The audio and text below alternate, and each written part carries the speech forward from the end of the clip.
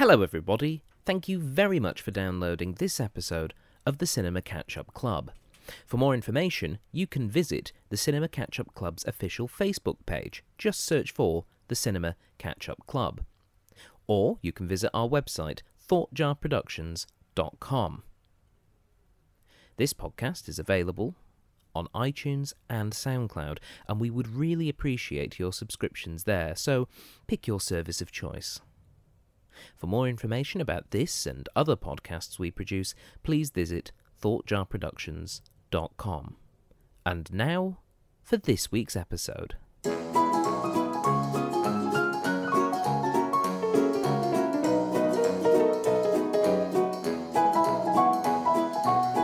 Hello everybody, and welcome to the Cinema Catch-Up Club, the podcast for movies that you probably should have seen by now. I'm your host, Stephen Platt. Thank you very much for downloading this week's episode. And this week, it's another foreign language film. That's right, we're right in the middle of watching a load of foreign language films, that is, films whose predominant language is not English, and we are having a jolly good time. And today we figured that we'd stay in Japan after last week's visit to My Neighbor Totoro to mark the passing of the screenwriter Shinobu Hashimoto. Apologies if there's any mispronunciation there. The legendary screenwriter passed away at the age of 100 last month, and he was notable for bringing us several very important films, notably Seven Samurai and today's film, Rashomon.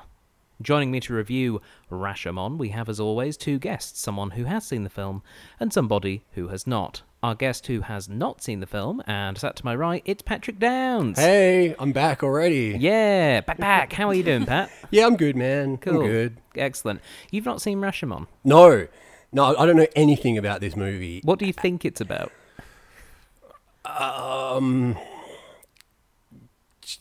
Swords? I'm hoping there's some swords in it. I don't know. I actually have no idea. The only thing I know is it's a Kurosawa movie. Mm-hmm. It's from like 1950. Correct. And I think there's like meant to be a big twist in it at some point, but maybe I might be thinking of a different movie. I don't know. Okay. But that's it. I have no idea what this movie is going in. Like, Japanese cinema is a big black spot on my radar. Mm-hmm. So the only movie the only like classic Japanese film I've seen is Yojimbo. Okay. Which is also Kurosawa. Yeah, it's also Kurosawa. And I think that's it. I saw that when I was studying film. So that's the only one I've seen. All right. I've got no idea what this movie's about, and I'm really looking forward to it. Well, joining us to help shine some light on your black spot that comes over Japanese cinema, it's Rhianna Hall. Hello. How are you, Rhianna? I'm good, thank you. How are you? I'm doing very well. And you have seen Rashomon? I have, yeah. It was a couple of years ago now. I think I watched it during like media studies while I was at uni, and we sort of did like a different film each week. I remember enjoying it like quite a bit, even though I haven't seen it since then. So some bits might still be a bit not as fresh for me. Okay, well, I mean, it's interesting you say that, considering that one of the key things about this film is to do with people's memories. Yeah. It will be interesting seeing how that perspective is, but in a sort of vague, non-spoilery sort of way. What do you think Patrick can expect from Rashomon as someone who has no idea what's going to happen? I think the best way that I sort of remember it without giving spoilers as well is that an incident happens and it's almost like this, like court case or trial. And it's, I think it's 4 different people. You get what they thought it was, and you get the enactments. Okay, cool. Of what their take on the story was. Cool. Yeah, and I remember it being a little bit funny as well. Because you sort of like, oh, hang on, like, is that what actually happened? Yeah, okay. Yeah. Cool. Excellent. All right, well, I see no other reason than just to jump straight into this. Let's do it. Okay, for those of you at home, pop in your DVDs and prepare your own version of the story as we prepare to watch Rashomon. Let's get Rashomon with it. Oh, no.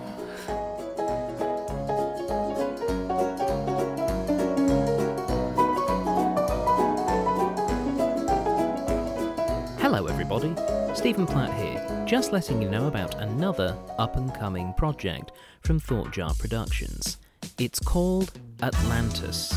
It's a science fiction radio play series that's being staged in Perth, Western Australia, between August the 21st and October the 4th. If you're a fan of comedies such as Red Dwarf, Blackadder and Black Books, and also a fan of science fiction properties such as Doctor Who and Star Trek, then think of all of those things mashed up and set in an underwater city. That is Atlantis. If you live in the Perth area and would like to come along, please visit atlantisradioplay.com. It's going to be a very exciting and fun series, and I think that you'll all enjoy it. And for those of you listening outside of the Perth area, whether that's somewhere else in Australia or indeed international, you're not going to be left out either. Because it's a radio play, all of the performances are going to be recorded live and then redistributed as audiobooks here on the internet. So if you'd like to listen into the show, you can also get information at the following website, atlantisradioplay.com. And of course, make sure that you like the Thought Jar Productions Facebook page. There'll be updates there too. And now, back to the podcast.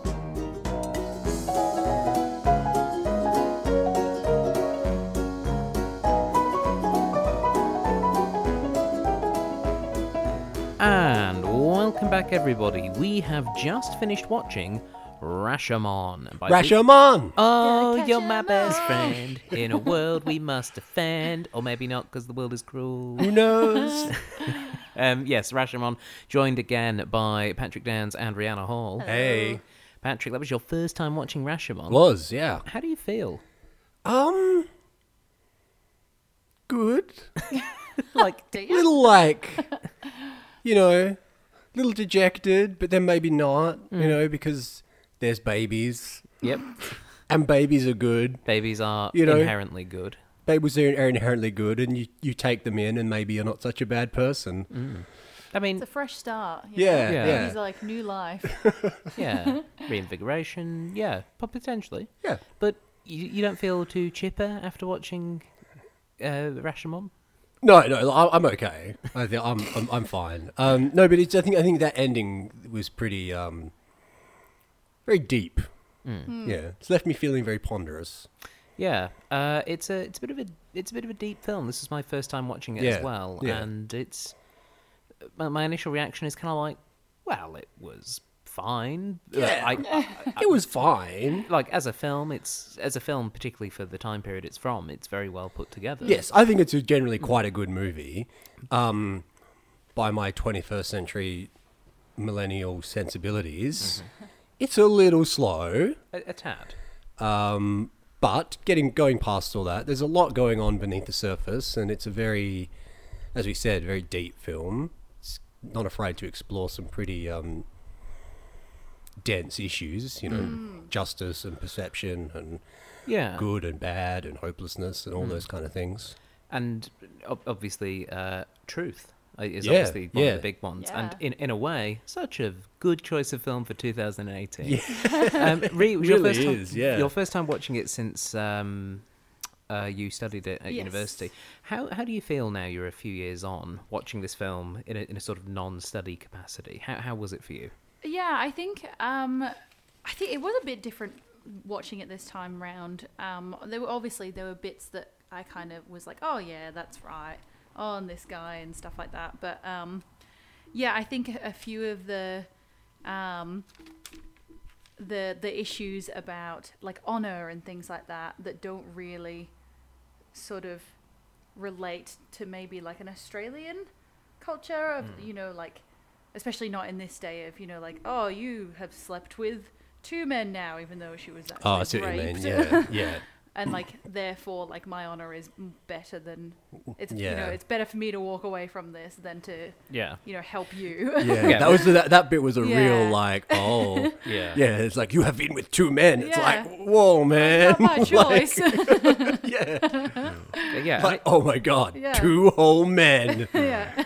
I mean, it is interesting, and it's probably a really good point to hit on the general cut and thrust of the story, is that this is essentially a court case that we're seeing, or proceedings Yep. in feudal Japan of a samurai's body has been found Yep. dead in the woods.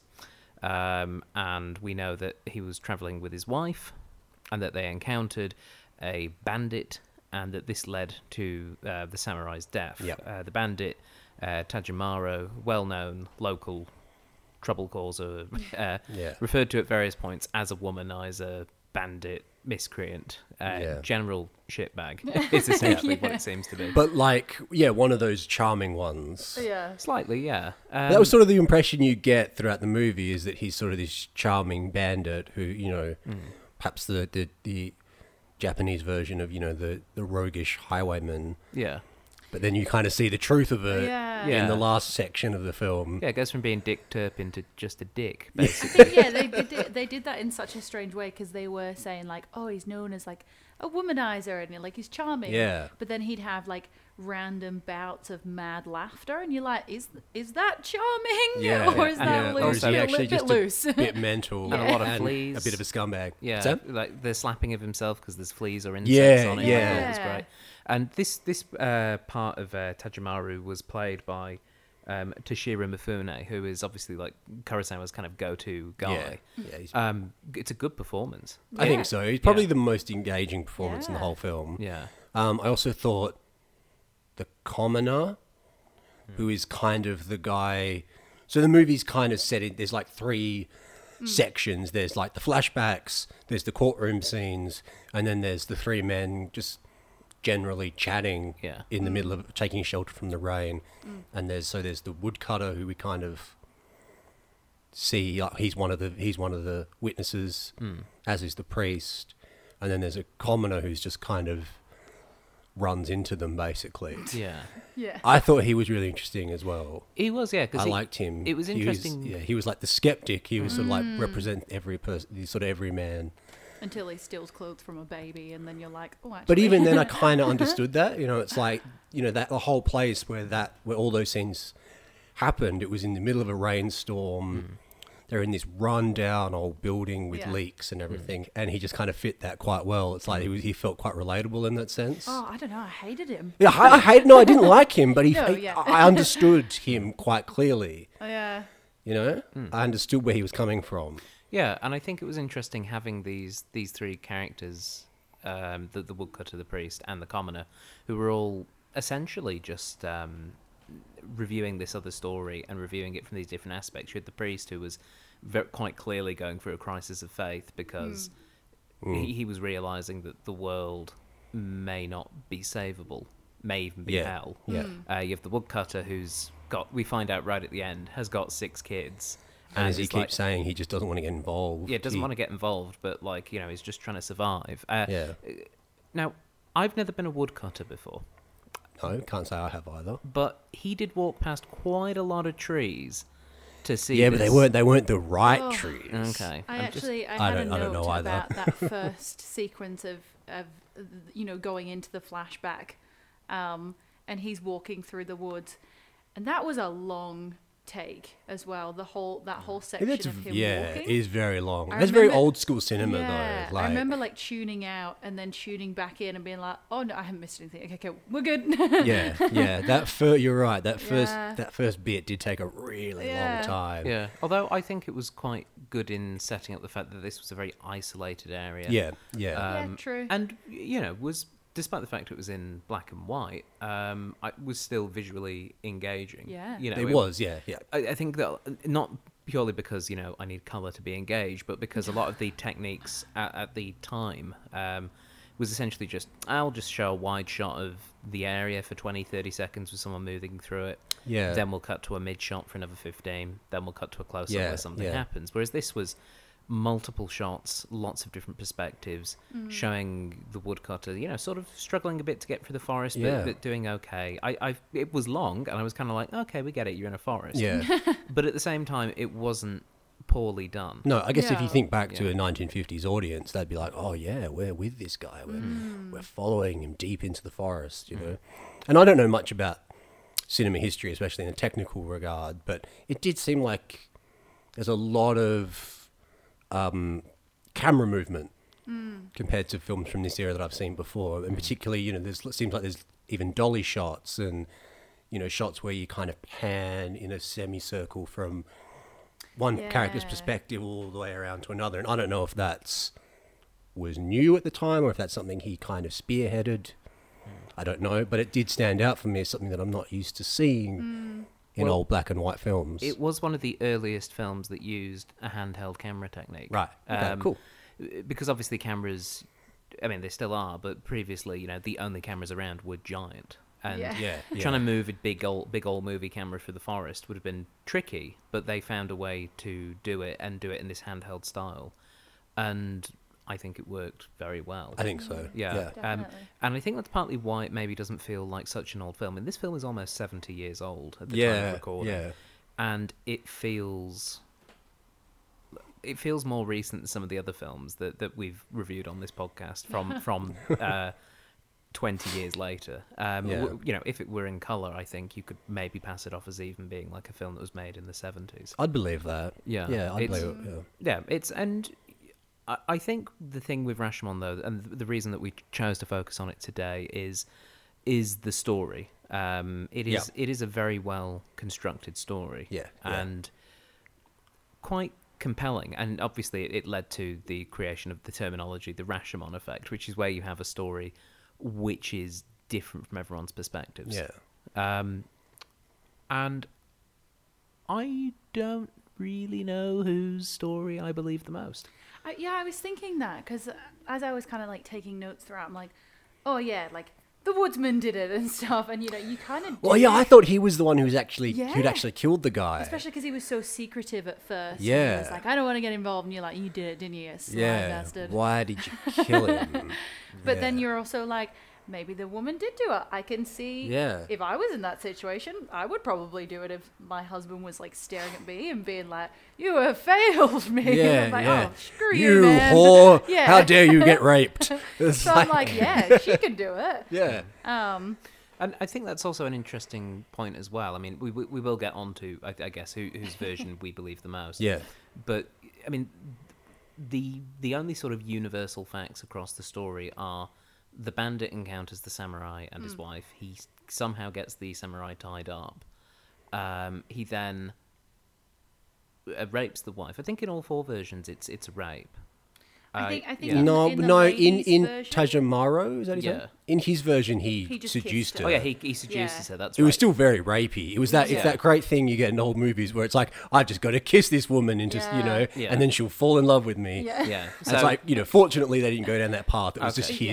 his twisted version of what Okay, happened. well, in Yeah. 2018 sensibilities, it was 4 rapes. But It was 4 I rapes. I yes, agree. Yeah. yes. So But I in think- in his mind, it was a yeah, seduction. and that it I finished. don't know if the woman said that though. I don't know if the woman just said that he just like kissed her. Well, it was sort of implied, I think, across all 4 stories that her honour was besmirched, and that generally only comes with sexual congress. I don't think it comes with Ooh, sexual like a kiss. congress. Yeah. Yes. Well, yeah, sexual congress. It's my favourite political thing. I know it's a proper term. It's just funny. Yes, I know. Sorry, my fuddy-duddy Britishness coming through. But yes, so Sexual congress. So that happens, and the only other sort of unifying thing that happens is the death of the samurai. Yeah, that's really the only stuff we know for sure. But Yeah. the fact, and the one thing I wasn't expecting was that we were going to hear from the samurai who was dead. Yes. I like that. Yeah, Yeah. it That was was cool. nice. It was actually done like believably as well. Like you kind of when they're coming into it, it's like the seer's point of view, and you're like, oh, here we go. But then you actually, when you're watching it, you're like, this is actually, Yeah. why would this be made up? And Yeah. Should we basically just Yeah. quickly summarize what happened in the sense that, like, the story is about a samurai who was murdered and Yeah, the court so, yeah. case from 4 different people's Yeah, point of view. so the first person in the court case is the bandit. The bandit says, yeah, I killed him, but I didn't want to kill him. I just wanted to steal his wife. Yeah, and then we had an honourable duel. Yes. Yeah. And I we beat crossed swords him. 23 times, Yeah. and I was impressed because the record was 20 for me. Yeah, yeah. And then we hear from the wife's perspective, who basically has said that after she was raped, the bandit like fled, yeah, and then she went back to her husband. and the husband was looking at her Yeah. full of shame Yeah. and fury, Then and she she, fainted with a Loathing. dagger Loathing in was her the hand. word. yeah, loathing. Oh, loathing, yeah. Yeah. And then she faints, and when she wakes up, He's got a Her dagger in dagger, his her chest. dagger was in his chest somehow. yeah, and she was holding it just before she fainted. Yeah. Oh. And then obviously from the dead samurai's story, as told through a medium, He commits suicide out of the shame Yeah. of this fault befalling his family. And then we get the woodcutter version, who basically says it's kind of a mix of a lot of what they said. They just had a really crap fight for about 7 minutes. Yeah. Just rolled over a lot of It was a petty fight over a woman. Like, I expected more technique from a samurai. I kind of like that. So going back to I know, right? But going back to which one we believe, I kind of believe that one. Yeah, because they weren't showy or anything. There was nothing they were glamorous. literally No one came out of it looking good. No, Yeah. yeah. The lady was trying to play both of them off against each other. Yeah. The bandit was just a dirty, like literally a dirty scumbag. Yeah. And the samurai was a Not a coward. very good samurai. Yeah. and they were both terrible fighters. Yeah. And also that he didn't. The woodcutter story was consistent in that he didn't want to get involved because we find out he has 6 kids, and he only told it outside of the courtroom. Yeah. So I believe him. I don't know about you guys. I do wonder though, because he's like, I don't want to get involved, but I'm like, mate, you are involved, and like you kind of like you were there as a witness anyway, so you told a little bit of the truth and then just stepped away. Yeah. Like when you know who did it, wouldn't you just be like, yeah, like I saw it, he did it, but I suppose because we then find out at the end that he stole the little pearl dagger to sell it. I'm assuming to feed his kids, so maybe he doesn't want that to be found out. Yeah, it's tricky. I think the story is set up to make you believe the woodcutter's version. Yeah. I think that's what it is. But I also like the fact that both the commoner and the priest expressed doubts after hearing it, That's Yeah. true. because they're both just like, Yeah. obviously, I think maybe for more personal reasons, particularly for the priest, who's like, "You're a shitbag too? I can't believe Come this." on. Oh, give a priest a break, that kind of thing. And then likewise, you have the very skeptical commoner, who, in a lot of ways, is correct in like calling out the hypocrisy of the woodcutter after he tries to steal the kimono. Yeah. And he says, "But you stole the knife," and then slaps him on the head and goes, "Ah!" Ha, ha, ha."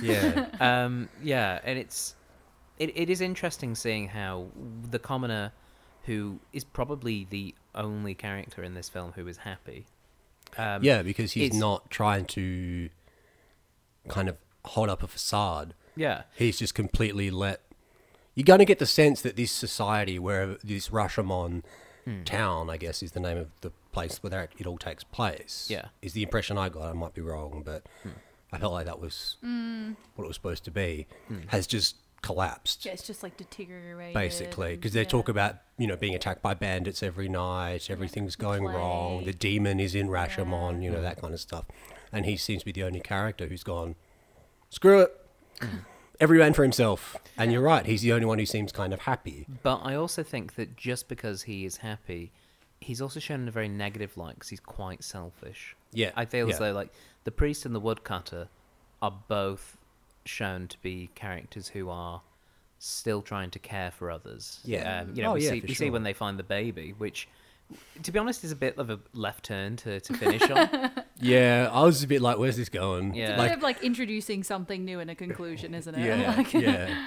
But at the same time, once it's introduced, it's like, okay, no, it makes sense. This is a world where people would abandon a baby because the world's not great. Yeah. I do have to say, I loved how messed up the gate looked, the Rashomon gate. Yeah. It yeah. was Yeah. super cool. It was. Yeah. That set looked awesome. Yeah, and like the establishing shots with the rain and the bits of rubble, you're like, ooh, what's happened here? And then you pull back and half the gate's just all messed up with exposed beams. You're like, what happened here? This is great. And it's never explained. In a lot of ways, it's like Mad Max Fury Road. It is, yeah. I think half of it is that the commoner ripping it up to make a fire. That was cool. I like that. He's like how many days has he been there just doing that? He's just ripping bits of been door working off. away. Yeah, maybe it was a nice complete gate until he kept He just came along. He's like, like- man, I'm cold. I'll take this door. Yoink. Yeah, it's but the more I think about it, the more I think, okay, no, this is a good film. I think this is Yeah, I think so too. it's certainly an engaging film. It is. And for sure. And you're right. It is about looking at those ideas and going, do you want to be like the commoner who is happy but kind of a scumbag? Do you want to be like the priest who is tormented by everything around him and just sort of grasps onto like the last bit of decency he can find, which is the woodcutter taking the baby. And he initially rejects that because he's like, no, don't take the only thing that's good. Yeah. Or do you want to be like the woodcutter who is just doing what he needs to do to look after his family? Yeah, because he's kind of a slight expansion on the... It's like they're almost three... Okay, I'm getting a bit theoretical. Ooh. But it's almost like they're kind of... They each look after a different aspect of what it means to be a person, you know. So the commoner's like, look after yourself. The woodcutter's like, look after your family and the people close to you. And then the priest is from the perspective of look after humanity as a whole. Yeah. I'm sure we could tie this into like an id, ego, super ego thing. Yeah, I'm trying to do that, but I can't... I guess it kind of fits. Yeah. But I feel like that's what, now just talking about it, I'm like, oh, that's kind of what, I guess, what those guys were sort of representing. Like, I'm curious, though, because they never say, what is the finding of the trial? Like, if you were the judge or the jurors or however the system was set up. I think, did they end up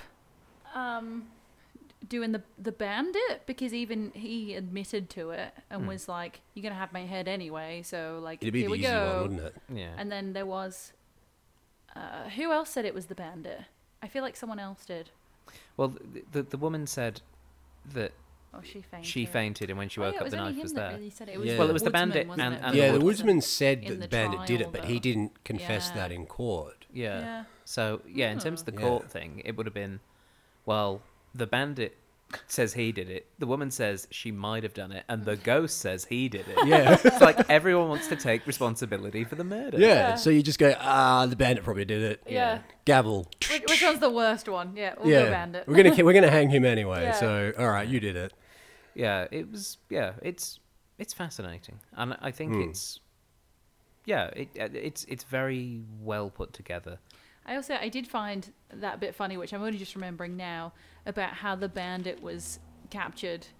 Because that really didn't come back about the guy who captured the bandit, and he was like, No. he fell off his horse. No, I didn't. I drank from a poisoned lake. Yeah, There was probably a sneaky snake up. yeah. Slithering I thought he little was meant to get snake. shot by an arrow, and I'm like, oh, So those did I. those arrows look really dodgy. But it's like, oh no, that was just like that was sitting in his quiver, so that makes sense. But I thought like and I'm like, oh, where's this going? He's been attacked by someone. Yeah. But yeah, no, he's just got No. the runs. well, yeah. Yeah. I also, it was interesting, and I guess this is maybe more of a cultural thing, but how many physical cues were in this film in terms of the performance. Like, not just the laughing that was like, ah ha ha ha, from both him and from the woman when she goes a bit doolally. And the commoner as well. And the commoner, he yeah. laughter a lot. But also, like, the use of, like hisses or spitting. Yeah. Because she full-on spits on the bandit. Right in his mouth. Yeah. Yeah. It went right in his mouth. At Yeah. least it looked like it did. Yeah, it's super gross. Yeah. But also, like, other I mean, he physical... did rape her, so you know. Oh, you know what? Fair point. Bit of a double. Oh, don't spit in her mouth. Oh, gosh. Should be locked up for that. Yeah. But in terms of things like the way these actors were interacting with each other, and particularly the fight, even though we did joke before and said it was a bit crap, they kept falling over. No, but I think that was the idea. Yeah, exactly. Yeah. But also, like, the way they showed fear, that they were both Oh, yeah, they were shaking. scared of having to fight. Like, because this bandit's like, I'm fighting a samurai, oh no. And the samurai's like, I'm fighting this mighty bandit. Yeah. And, I think there were some great physical performances in there. Yeah. Yes, I agree. I think there was a... also, the medium, the seer character had a lot of swaying and dance-like movements. Yeah, and like to kind of conjure up the spirits and everything. bits where like, they fell down and like span around on their hands. Yeah, and knees. yeah. It was interesting. And one of the points from the trivia troll, which we're about to get into, Cool. is that in fact, let's just launch it now. Let's do let's it. do it. Troll. Trivia time. Trivia time. It's all time for trivia time. Yay! Akira Kurosawa, who is the director, asked Toshiro Mifune, who played the bandit, to model his character's movements after wildlife, particularly lions. Oh, yeah, okay. Kurosawa's version of how a lion was supposed to move was heavily influenced by a wildlife documentary that he watched from the husband and wife team Martin and Ozza Johnson, who apparently did documentaries back then. Okay. But yeah, so I was keeping an eye out for that because I had read this before for seeing the bandits movement, whether they were lion-like. I suppose, yeah, like when he was like, when he first came into contact with the couple and he's like sleeping next to the tree and, shooing away flies. It was kind of like animal-like. And then when he decided to go for her, he was like circling almost, his prey and like stalking it. And so, yeah, that makes a lot of sense. Yeah. This film is often credited as the reason that the Academy created the Best Foreign Film category. Oh, yeah, cool. Which, is probably fair. It's a great film. And, if you were... Yeah. If you I were, think I can it's like for my few little gripes with it, being a bit slower and all that stuff. Like, I can appreciate how important it is. It's one of those movies I can watch and go, yeah, I get why this was so revolutionary and why it's such an important piece of cinema history. Like, I get it. But yeah, it was interesting, their use of sunlight, and particularly the way they lit the forest. Because even during high noon, there were parts of the forest that the crew couldn't really shoot in because it was too dark, because it was so dense. So rather than use like a regular foil reflector, they borrowed a full-length mirror from the costume department and bounced light from that mirror through leaves and trees to try and make it look like natural sunlight. And I think it looked pretty good. I think so. I didn't notice that there was any like dark patches or anything. No, I mean, like I had assumed, especially from the shots that you got with like the beads of sweat, down their like faces, that they were pretty much in heavy sunlight. But I wonder if that was added to it to make it look like that way.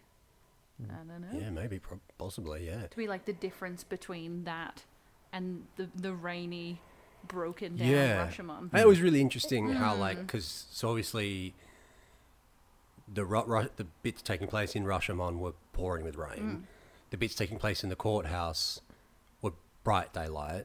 At least I assumed it was meant to be outside. I think Do you guys it think? was, I think it was external, yeah. And then all the forest stuff was in the middle, happened in the middle, obviously, because it was all happening at the same time, presumably. But I wonder if that was a very distinct choice as well, as to contrast the flashback scenes with the current scenes in terms of the weather. And Well, Kurosawa used a lot of like weather symbolically throughout a lot of his films.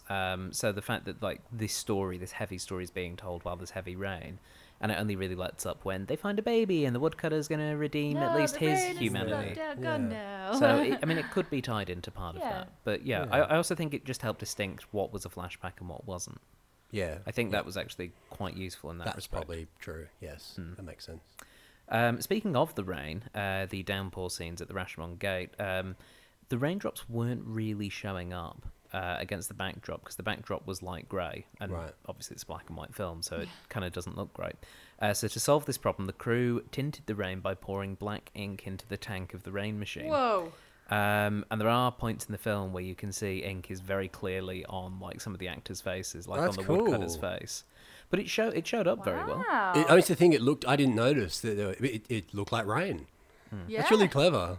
I wonder what the place looks like afterwards, though. I wish there was like colorized photos from those days. It'd be like a like giant being squid. attacked by. Yeah, I was going to say being attacked by a giant squid. Like, and like, how hard was that to clean afterwards as well? yeah. Oh yeah, man. Yeah. Someone running around with a load of Tipex just on the set, just getting it all off. And speaking of rain, the final bit of trivia, and this one interests me the most. In his autobiography, Kurosawa recalled that one of the biggest problems his crew encountered whilst filming in the forest was slugs. Specifically, slugs that kept dropping from the trees and onto their heads. Gross. Yeah, so, you're in the middle of that super intense sword fight, And slug on the head. Yeah.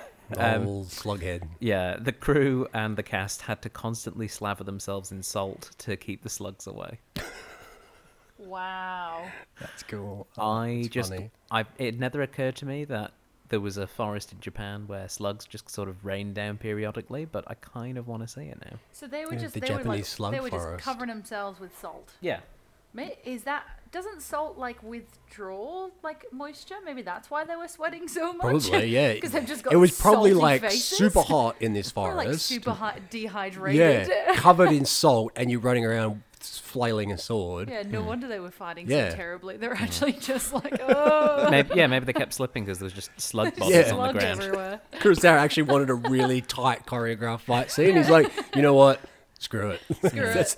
We did 20 takes, and that Yeah, was the sure. best one. When the woman screams at the end, she's actually just had a big slug dropped on her, and that's actually her running away. She's like, no, I'm done. I'm done. Yeah. I mean, ultimately, to sort of sum up, it's not a very long film. No, it is very short. Yeah, and in a way, like this is probably not going to be a very long episode reviewing it because No. it's. I think all the discussion about the film is about that multiple points of view. Yeah. And I think looking at it in the modern context, I suppose, of, you know, we live in a world where people discuss the fact that society is post-factual, that it's a world We of literally fake news. all understand now terms like fake news Yeah. and alternative Yeah. facts. Yeah. And like these are terms that have meaning in the modern age, which is just very scary in its own right. Yeah. Did you feel, though, because you're immersed in a society where this is an issue, did you feel as though you were able to latch on to what the film was trying to say quicker? I think so. Yeah. Yeah. Because if you think about this coming out in 1950, and I'm thinking about, you know, Western places like Britain and America when they received this film, and people loved this film when it came out as well. Yeah. Like, they were absolutely loving it. But it would have almost been like not a thought to go, oh, the news is lying. You know, the BBC might not be telling the truth. I wonder though, because that was sort of the early rumblings of the Cold War. You know, like it was a very tumultuous time, but I wonder if they had the same doubts Yeah. of their own information sources as we do now. Yeah. You know. But I mean, again, I'm projecting what I know of the past just based on learning. But my feeling is that those individual nations, those societies, were more, I suppose, trusting of their governments I see what because you mean. because Yeah. they had a direct opposition. Like the Americans were fighting the Ruskies. You know, it was that kind of thing, where I suppose it was more of an us and them, whereas now the them is inside the house speak. You know, it's the other political. But then I wonder party. if there's still a bit of that because they were hunting, reds under the bed kind of thing. Yeah. Like we're looking for communists in our own country. So while they still might have believed the media, there was still that internal like anyone could be lying about anything because we're on the lookout for communists. So there's still like it's a different kind of paranoia and fear, but it runs parallel to what I think we're going through at the moment. Yeah. So I think maybe that's why it was so popular because there was a bit of that like it did ring true because there was a sense of fear and is my next door neighbor really my next door neighbor? Are they telling me the truth kind of thing? Or are they a spy? Yeah. Or are they a spy? Yeah. Yeah, it is interesting, but yeah, it was just watching at various points during this film. While watching it, I went, "This feels oddly relevant." Yeah, it really does. Yeah. So yeah, if you're listening at home, go and watch it. Go and watch Rashomon. Yep. It might not be a good time in terms of emotionally nourishing. Bomb yourself out a little bit. But It's no Disney film, you know. no, certainly. But it's at the very least it's engaging. Yes, definitely. for sure. Before we move on to the scores, this was a return to a subtitled film. So far we've watched a subtitled film, then a dubbed film, and now a subtitled film. And I just want to get both of your opinions on do you have a preference when it comes to foreign language films? Oh, much prefer a subtitle. Yeah? I think I haven't actually properly seen many dubbed films, mainly because I just get too frustrated. I think I'd rather... And I'm not that much of a fan of watching like subtitles, but I think things have to be in their native language. I don't like watching this. I think language is such importance in that because once it is translated to an English language, some of the words can get a bit mixed up and it doesn't sound as true. Yeah. Yeah. They might say things like sexual congress and you get very confused. Exactly, Pat, did you have a preference? For I'm the same. I'm definitely a subtitle. I mean, I'm quite just a subtitle guy anyway. Even in English films, because I'm a little bit hard of hearing, so I'll stick them on anyway. Not always, but often. Yeah. Just so, because it's easier, and I don't have that problem that some people complain about, where they go, "Well, I miss what's happening. I miss the action. I'm reading the subtitles." Yeah. I don't get that same. So no, I'm definitely. I agree with you. Yeah. I'd say It's a much better thing, I think, to have the subtitle, because, like you said, otherwise it just you kind of it lose doesn't lose the translate. sense. Yeah, Because that's even it. though I had no idea, obviously I don't speak any Japanese. Yeah. I still understood the Yeah. tone and the context of how they were delivering their lines. Yeah. It gave you a lot of clues into what this scene's meant to be about. yeah, because some people would Because some things argue- are universal. Yeah, you know. some people would argue that you might be able to hear what a Japanese voice is saying, and you might feel as though you can read it tonally, but tones are different between cultures. So you might be reading one tone as being aggressive, but it's actually because that sounds aggressive in English. However, I do agree with you. There is some universalness to listening to that. And as people who've been listening to the series will know, I think if it's live action sub, if it's animated dub, I think. Oh yeah. For me, generally, I think animated features. I do want to be looking at the screen more. Fair enough. I'm it's not. I'm not going to not watch a foreign language animation if it's got subtitles, but I think dubbing is more. It's got more of a place there if it's a film that is visually. Yeah, it engaging. seems like it's more forgiving as well. Yeah. But also, I can read quite quick. Is in like I don't. So can I. Exactly. I didn't want to say. I don't want to that. say. I didn't want to. I'm actually a really fast reader. Yeah. But yeah, I'm with you on that one. Like There is a little bit of that where you go, cool, I've read that sentence, it'll disappear in a few seconds, gonna look at the screen. Yeah. But So at you the can. same time, I can also see why people would not want that. yes, I get that as well. Yeah, because there is that little extra level of concentration when it comes to watching these films. But I also think that it does it engages you a bit more because you are focusing in on it. You can't just look away at your phone or something that like in this age, like we do. Yeah, and we all did at some point during this movie. Like we all looked at our phone because that's just what we do. Well, the Uber Eats came, so that's I had true. to do We that, Yeah, but then that it was also, I think, this film weirdly again being quite prescient for the day. Big sections of talking followed by big sections of not silence but of atmosphere building, like the fight sequences or the stalking through the forest. It's a great time to check your phone, guys, if you need to part way through this film. Like the action. If you're going to watch this movie, don't worry about missing out on any of the action. Yeah. Because the sword fights are not great. They're not great, but but they're not meant to be. But they're not great. In a way, it felt more like a play. You know how stage combat, when you're watching a live play, it's generally not wonderful, like compared to films. You know what else? We didn't talk about it, but you know what else makes it feel like a play is in those courtroom scenes. You never see, I guess, the judges. Yeah. It's just pretty much one shot. It moves around a bit, but it's all pretty much one shot looking straight at the actors who are delivering their testimonies. Yeah. And they are saying like, "Oh, what's that? Yeah. Was there a sword? No, I didn't see a sword." Again, it's very theatrical. Yeah, and it's a very small cast. It is, yeah. I think there's maybe 9-10 actors in total. Probably. Like it's for a 90-minute film. Even then, that's not a lot of actors. No. And even then, there's one or two that are only in one scene. Like the guy who captures the bandit, who just comes in and goes, "I found this guy." Yeah. You could I feel adapt like- it to the stage quite easily. I feel like in that sense as well, they could have done that, like not shown any judges or juries because the audience is supposed to be the judge and jury. So it's automatic in a movie you're right. to look at someone to tell you what's going on. So I feel like if there was a judge and he's like, I don't believe that, then you're like, yeah, neither. No, I don't believe it either. Yeah. Oh, you're totally right. I didn't even think of that. Yeah. Great point. And the more we discuss it, the more I think it's a clever film. Yeah, So me too. Yeah, My let's- initial reaction was like, meh, but now we're talking about it, I'm like, oh no, it's definitely gone up in my estimation. But yeah, I think you could really adapt it to the stage quite easily. definitely, I wonder if anyone has. Yeah. I'm sure it must have been done. I reckon.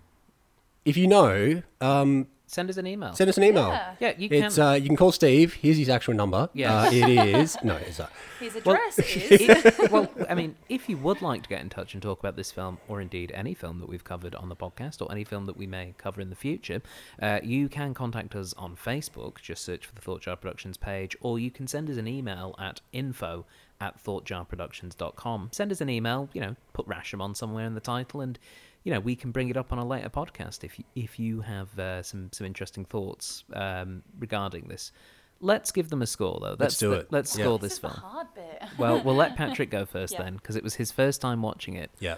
What are you giving Rashomon out of 10? I'm going to give it 8 pearl inlaid daggers out of 10. Like, initially I was a bit like, oh, this is a bit boring. Like, it's good, but a bit boring. But the more we've spoken about it, the more I've realized it's actually a really smart movie. Yeah. And the few points I take off are just because it's, it is a very old film. Yeah. And it's a bit slow. Yeah. I mean, the baby that they find at the end, I worked out would be like 68 or 69 now. Like, Wow. Yeah. Nice. Yeah. So, Nice. If you're listening, if email info Hey, at... if you are that baby. yeah.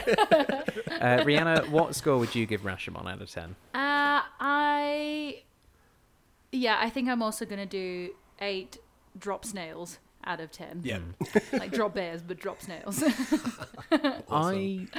I have a slightly different perspective on what just happened. Ooh, okay. In keeping with the film, Yeah. I don't think all 3 people can give Rashomon the same score. Yeah. No, that's just thematically inconsistent. Yeah. So I'm going to be slightly harsher, but not by much. I'm going to give it 7.5 inky raindrops out of Right. 10 because it started off lower. Yes.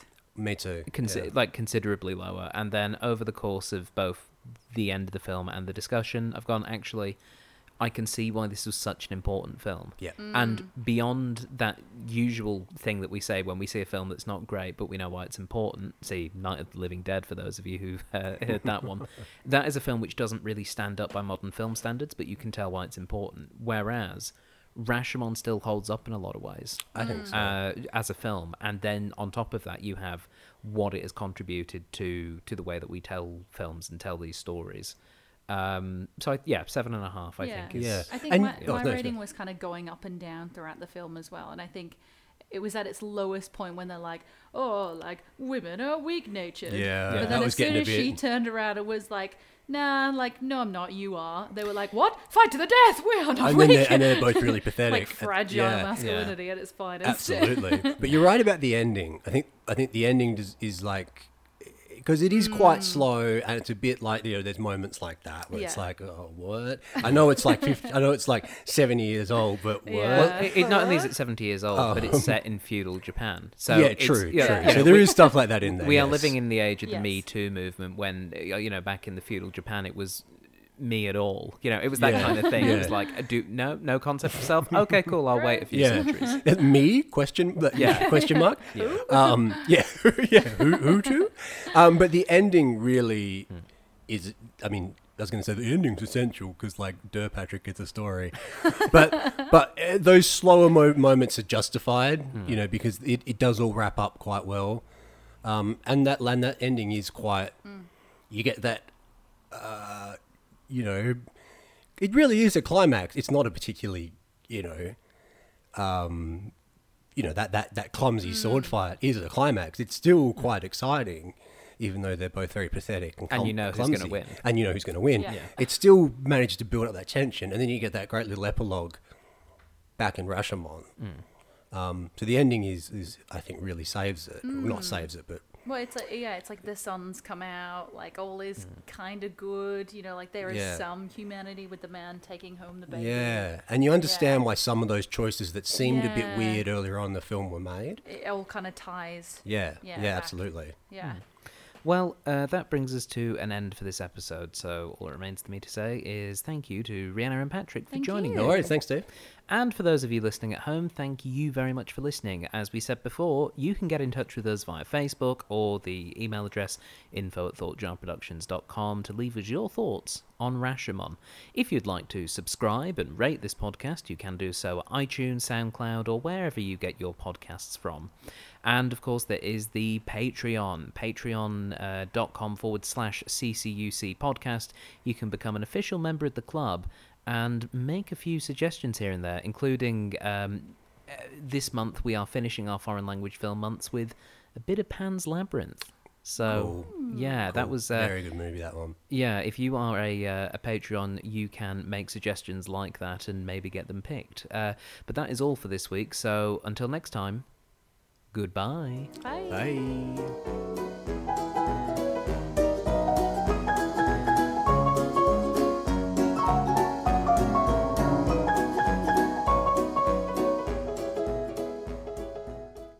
You have been listening to a Thought Jar Productions podcast. For more information, please visit thoughtjarproductions.com.